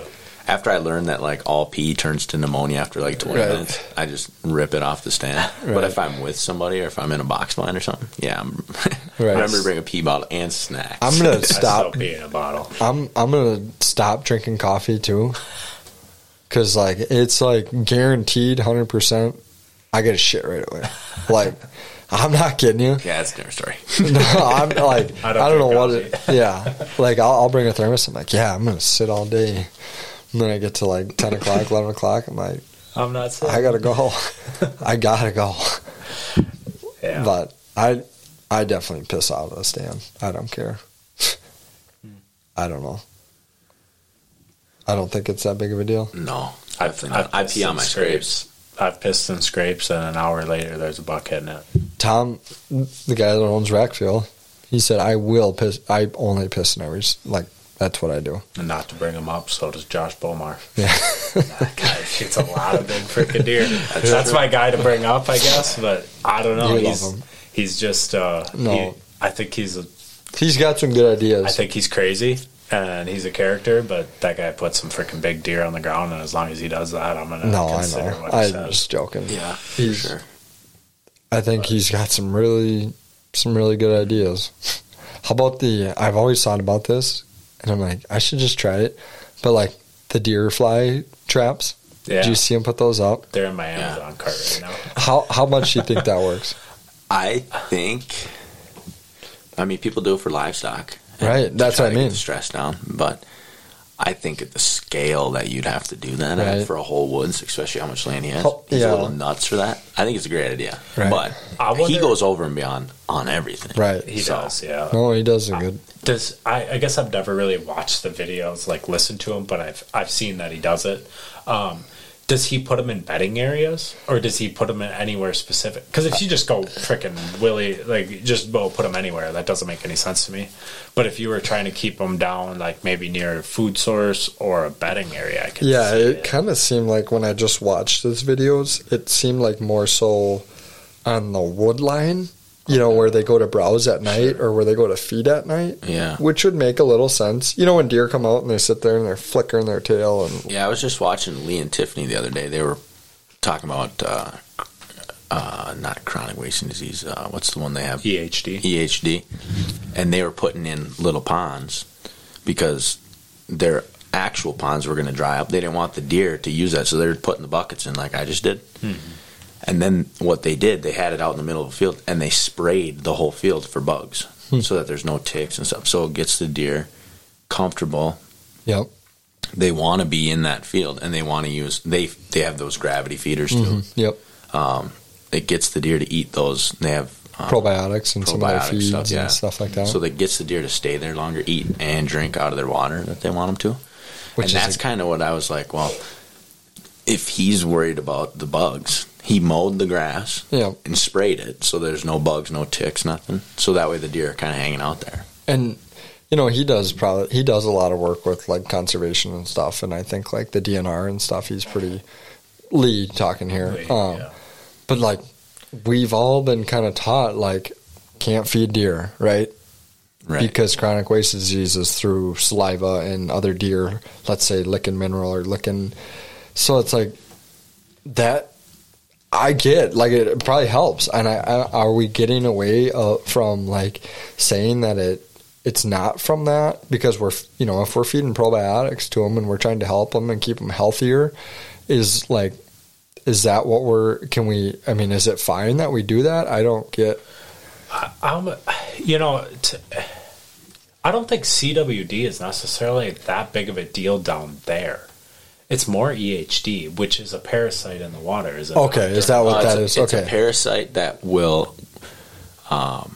in drought situations? In a drought situation, when the water drains out or comes down a pond, in the mud... I'm thinking CWD. It'll be, correct. Mm-hmm. Yeah, you're thinking CWD. Yeah. CWD is off. So when the water goes down, in that mud, those... Parasites. When the sun hits the mud and now it's dry, then they'll hatch. Yep. They won't hatch like if it's fully water and Yep. it's wet as heck out. Yep. They won't have a bad year of EHD. Right. That's what I just watched the video on it because this year's been really dry. Drought. And he's talking about. But also you got to think about Iowa too. Every single landowner that has cattle, they all have ponds. Yep. It's very flat. It's not like here. So it's almost like a prairie situation. Like if you go North Dakota, like you look at how the potholes are out there. It's kind of like that in Iowa. I mean, it's not that heavy. No, right. But it's a lot more than here where we have hills and all this stuff. There's nowhere for water to collect. Right. They have a lot of that where they have ponds in every single little piece of property. And then when those ponds dry up, EHD is just very prevalent. It is definitely a southern thing that, like, I feel like the southern Midwest. I don't hear about it that much in Texas. You know, it's like that Kansas, Missouri, Iowa, like, you know, I'm sure Nebraska definitely. See, but what's blue tongue? Is blue tongue and EHD basically the same thing? I think that's from cattle. Yeah. Because I know intermingle or something. like, If they intermingle saliva or whatever. I know some places I've hunted in South Dakota had some bad blue tongue years, but I don't know. I'm not sure what that's from. I'm really not, I don't know enough about it to talk about it. Right, and I wonder how much CWD is going to affect us here in Wisconsin in the coming years. I mean, I don't know if something that we can do can help or. I haven't really. We did that CWD hunt down in Rochester, Minnesota. They had the CWD hunt, shoot as many deer as you can, $2 a tag, just mow them all down. Right. We got all of our deer tested, none of them came back. Really? We're like, why did we shoot 50 deer? Right, but you also have to get it tested before you can process it. So then we're sitting there with like whole pieces of deer. Yeah. Like, what? It doesn't make any sense. So like, it's just not. And then you hear about like cases of CWD, and it's not that prevalent. Right. It's only a couple. Right. Like, I wonder what they're going to do then in Buffalo County, because that is a higher density of deer, and they basically kind of had like a meeting this year, and they're like, if you guys were going to have any weapon from September, you know, like they propose any weapon must wear orange from September to whatever, you know, whatever their season goes till December or whatever. Like, I can guarantee a lot of big bucks will get shot. And there's a lot of pissed off people. That's the thing. The first couple years, well, there's two ways to look at it. Some people are still going to just hunt and manage their land and not follow any. Especially the outfitters. Right. Yeah, like you're not going to. Yeah, the outfitter's still going to sell the same amount of hunts that he does every year. The serious buck hunters that own 200-300 acres, they're gonna hunt for their deer because they're thinking about 3 years from now already. You know, right? But let me ask you this question: if you had two 170s, see, a 170 is different to me because that deer is closer to the peak of its age no matter what. Yeah, like if you don't shoot it, you know, what's it got a whole lot left to do? But we're still talking deer numbers. Correct, sure, but two 150s is different. You know what I mean? Because that deer at least hasn't hit its peak. But that's for you. Right. Think of the average guy. Okay, I just shot this 150. I will say I have more tags. Right. And now here's the other one. And that's your neighbor. True, but I will say that there's not a lot of average guys in Buffalo County that hunt. But you'll be. I would say that's probably not true. I mean, it depends on the areas. There's farmers that go out and shoot your 4-pointer. Right. They don't care. They want to shoot. I mean, they own the land. They can do whatever they want. But there's I guess, maybe not. I will say it feels like when people lease land, they want to fill their tag. Right. If I paid to hunt this land, a 140 to them makes them happy, they'll shoot it. But you're also talking a lot of guys from the cities. Yeah, millionaires. Right. Who, they go hunting, they see a 150, they whack it, and they're like, this thing's huge. And it is. It's a big deer. No, 150-inch bucks is not a passable deer in our eyes. That might be also the same guy that's like, hey, next year, I'm not renewing my lease. This is going to be horrible hunting because everyone's going to shoot everything. Right. And they're all going to think that way. Right. I'm going to spend the money now, shoot as many deer as I can because I can, and then I'm just not re-signing next year. I know I've talked to some people down there that lease, and they're kind of like, from what it seemed like, they're passing everything up to like 160s, 170s. Right. Like there's some people down there that they don't care. They got money that, fuck you money, where they can spend it whenever they want. It's never ending. Right. And they're just like, I don't need to shoot anything.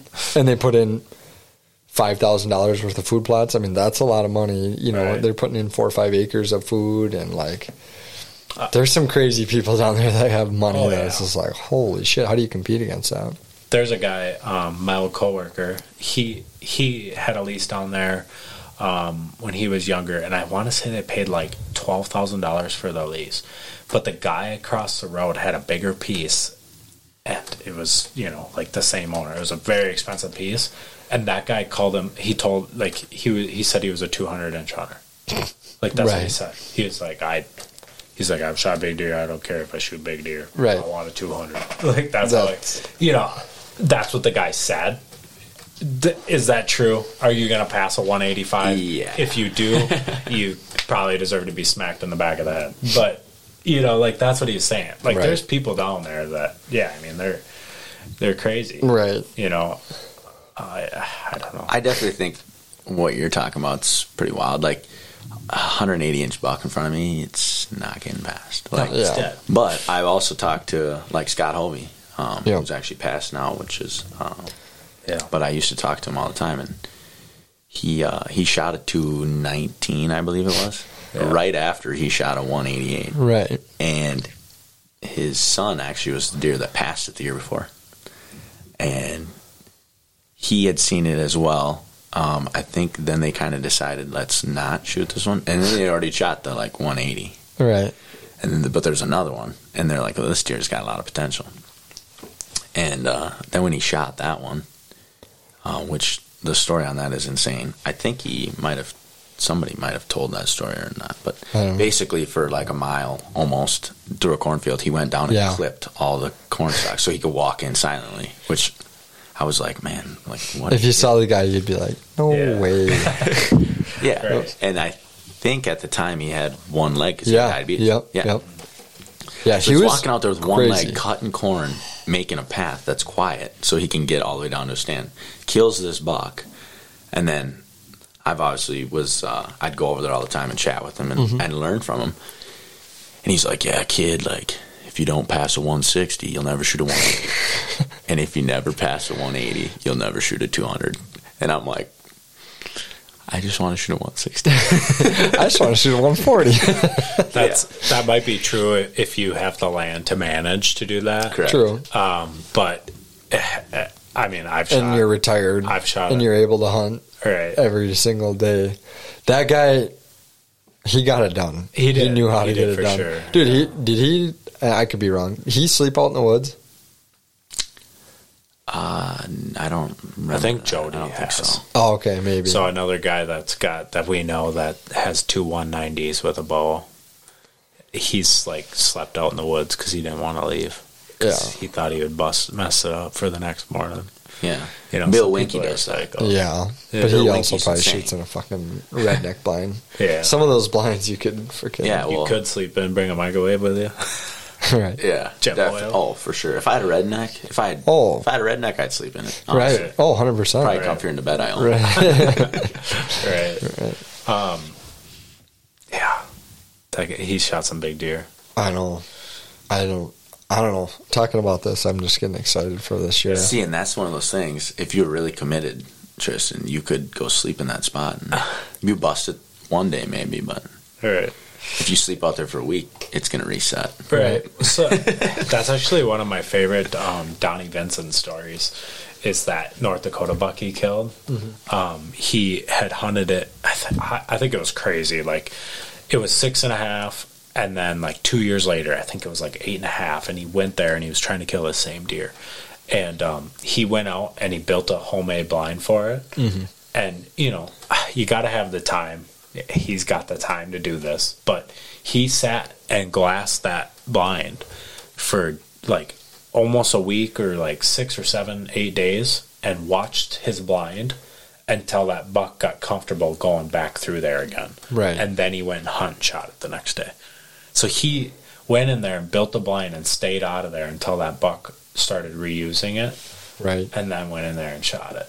And it's like, like it's crazy. Like he knew he was going to mess it up when he went in there the first time. Right. So he just was like, I got to stay out until the buck's comfortable again.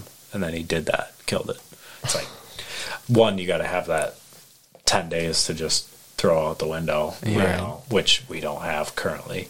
But two, like the mindset, the thought process behind that like, I can't outsmart this deer. Like he's going to know I was there. Right. So I need to maneuver him basically. Right. It's pretty cool.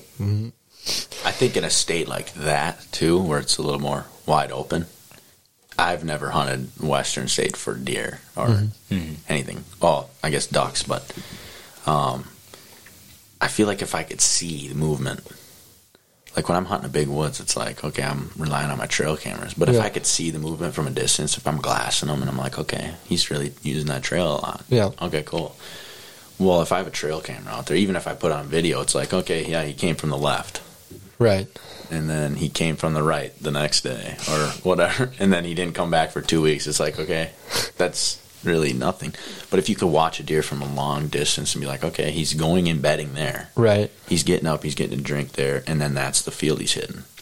If you could piece all that together and watch it from a distance, that seems like really something that would be cool to me. I mean, I'm sure the rut's a little different, but like if you could pattern a deer. If you lived out there, it would be pretty fun. I feel like you'd have it down pretty good. If you had enough land, you'd definitely have a high success rate. Right. I would say even, I've hunted out west quite a bit, and, like all my trips are typically 5-6 days, and, we're successful. Yeah. You can't come to Wisconsin and hunt 5-6 days and be successful at the success rate that I have. It doesn't, that we do out there. Right. You know what I mean? Like it's just getting confident in yourself. Yeah. No. I shoot a lot of deer. Huge bones. I'm just, but what I'm saying, right. Like you can have more success going out for 5-6 days versus like coming here. If I was going to take 4 or 5 years in a row, I hunt 5 days in Wisconsin, I hunt 5 days on an out west hunt, I guarantee you my success rate is going to be higher out west than it is in Wisconsin. 100%. Whether that's bow or gun. Like I've hunted archery out there for deer, and we had 3 whitetail over 140 under 50 yards. Right. That ain't gonna happen in Wisconsin. No. And then, like same with mule deer, to have, 150, 60, 70 inch white or muley, under that 60-yard threshold is just not something that happens. Yeah, even like my buddy come from South Dakota last year, and he came from 4 or 5 days, I think. Mm-hmm. And like he saw deer, and he saw a buck that he thought he would shoot, and like first night didn't come in range, and then just didn't come back. You know what I mean? That was it. Right. And he's like, I want to hunt that woods. I'm like, you do whatever you want.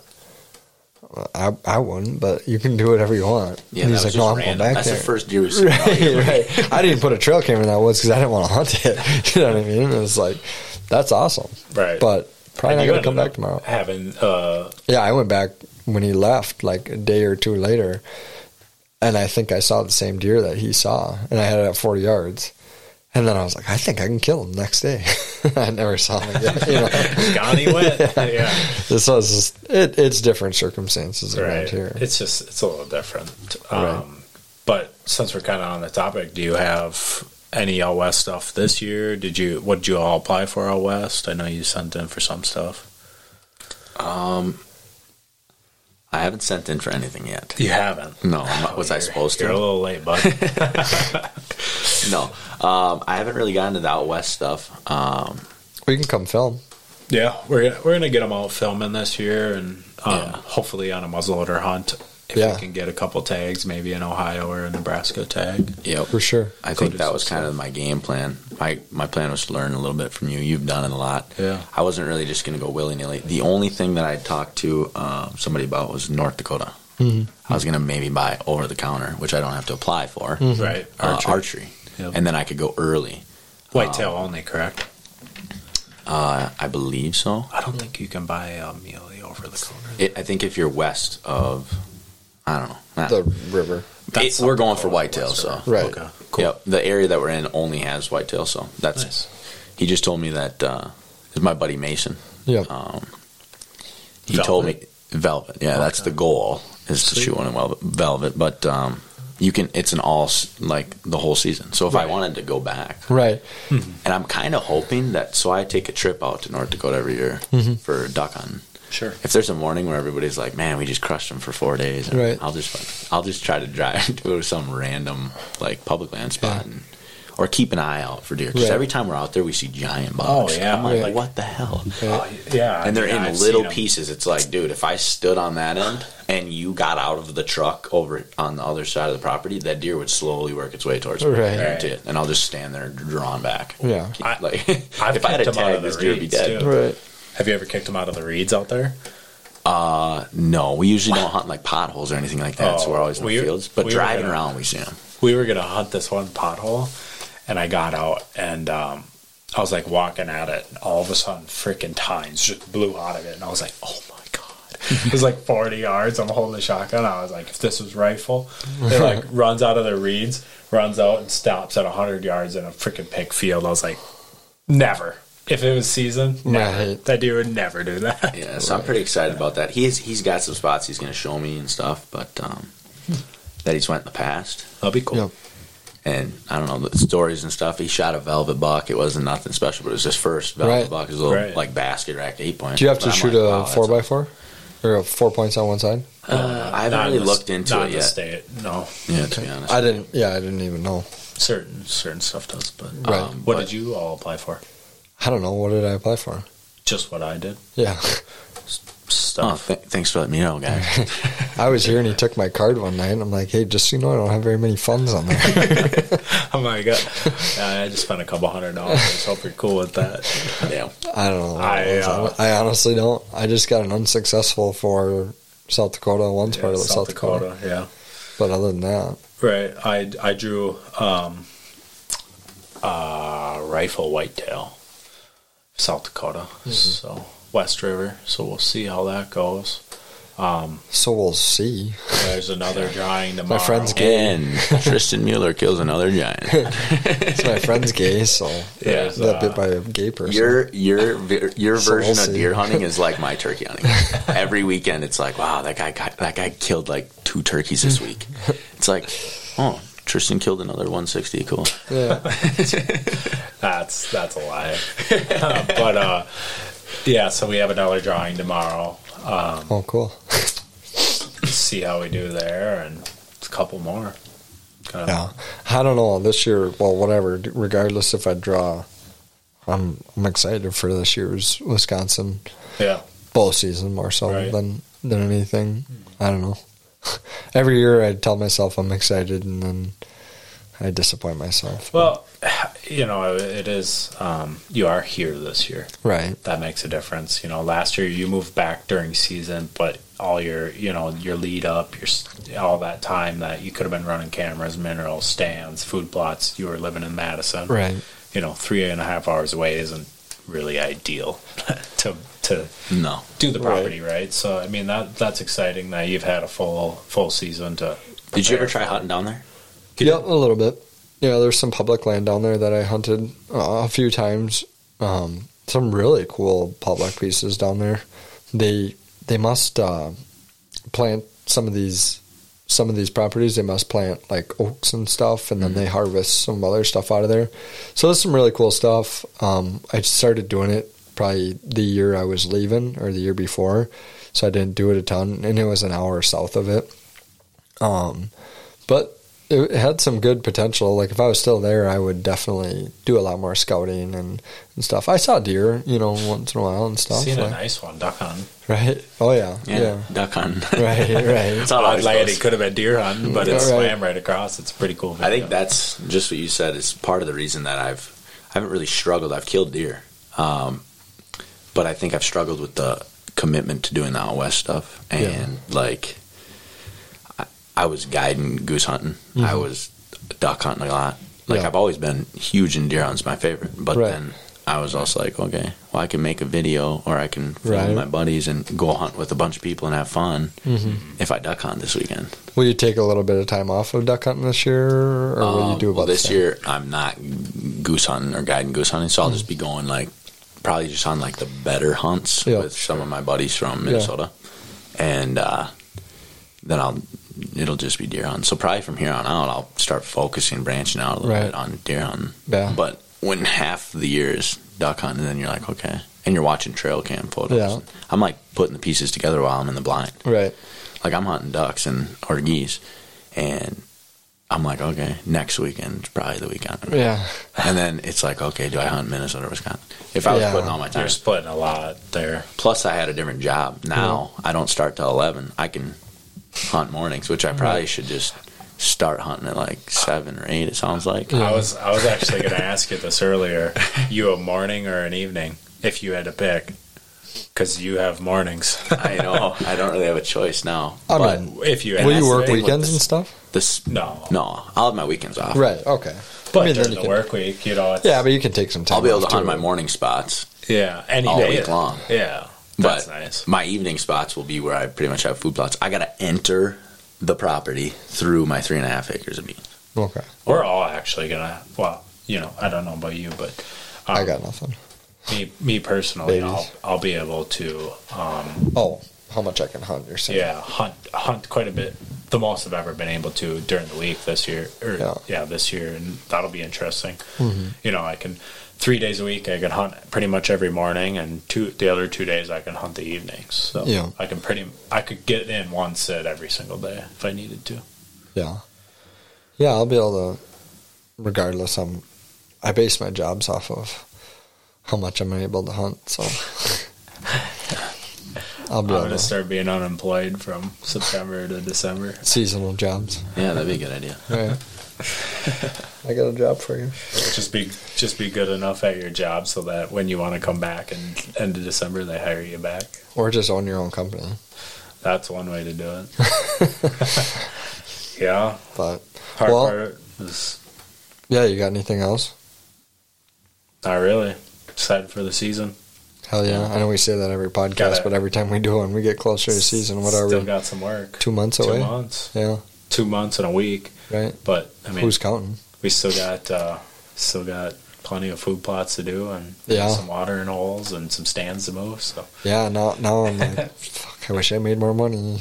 Right. I need a blind, or I need a pond, but it's that time of year where it's real hot and it's hard to get out there, but because you're gonna die when you do it, but we need to. Yeah, it's definitely gonna be a fun one. I'm pretty excited. Yeah, I haven't had anything on camera yet that's got me super jacked. I mean, it's still a little early, but right. I've had a couple that I'm like, man, I think the end of this month will be fun. They're in there, and I've confirmed last year that there were still some pretty nice deer alive. When I was getting pictures in January and February and stuff. I'm not in that boat. A lot of my I haven't seen them yet this year, so I mean they could have died naturally, but they were alive according to how the seasons roll, which has got me a little bit excited. But I'm not gonna try to amp myself up, right, and then get let down real bad. Yeah. No, it'll be a good year for sure. Well, thanks for coming on. We'll have to keep doing it. By the way, if you haven't yet, enter into the camera giveaway. RVP 23. So if you're listening to this and you get to the end, which you should, there's a cell camera giveaway here. So Spy Point Flex. It's a good camera. It's really good video. If you go to my Instagram, you can look at the buck I shot last year. There's video of him hitting a scrape. It's really good. Right. We can share something. Yeah. Listen. DM me that code there to the @Rush Valley. So thanks for listening.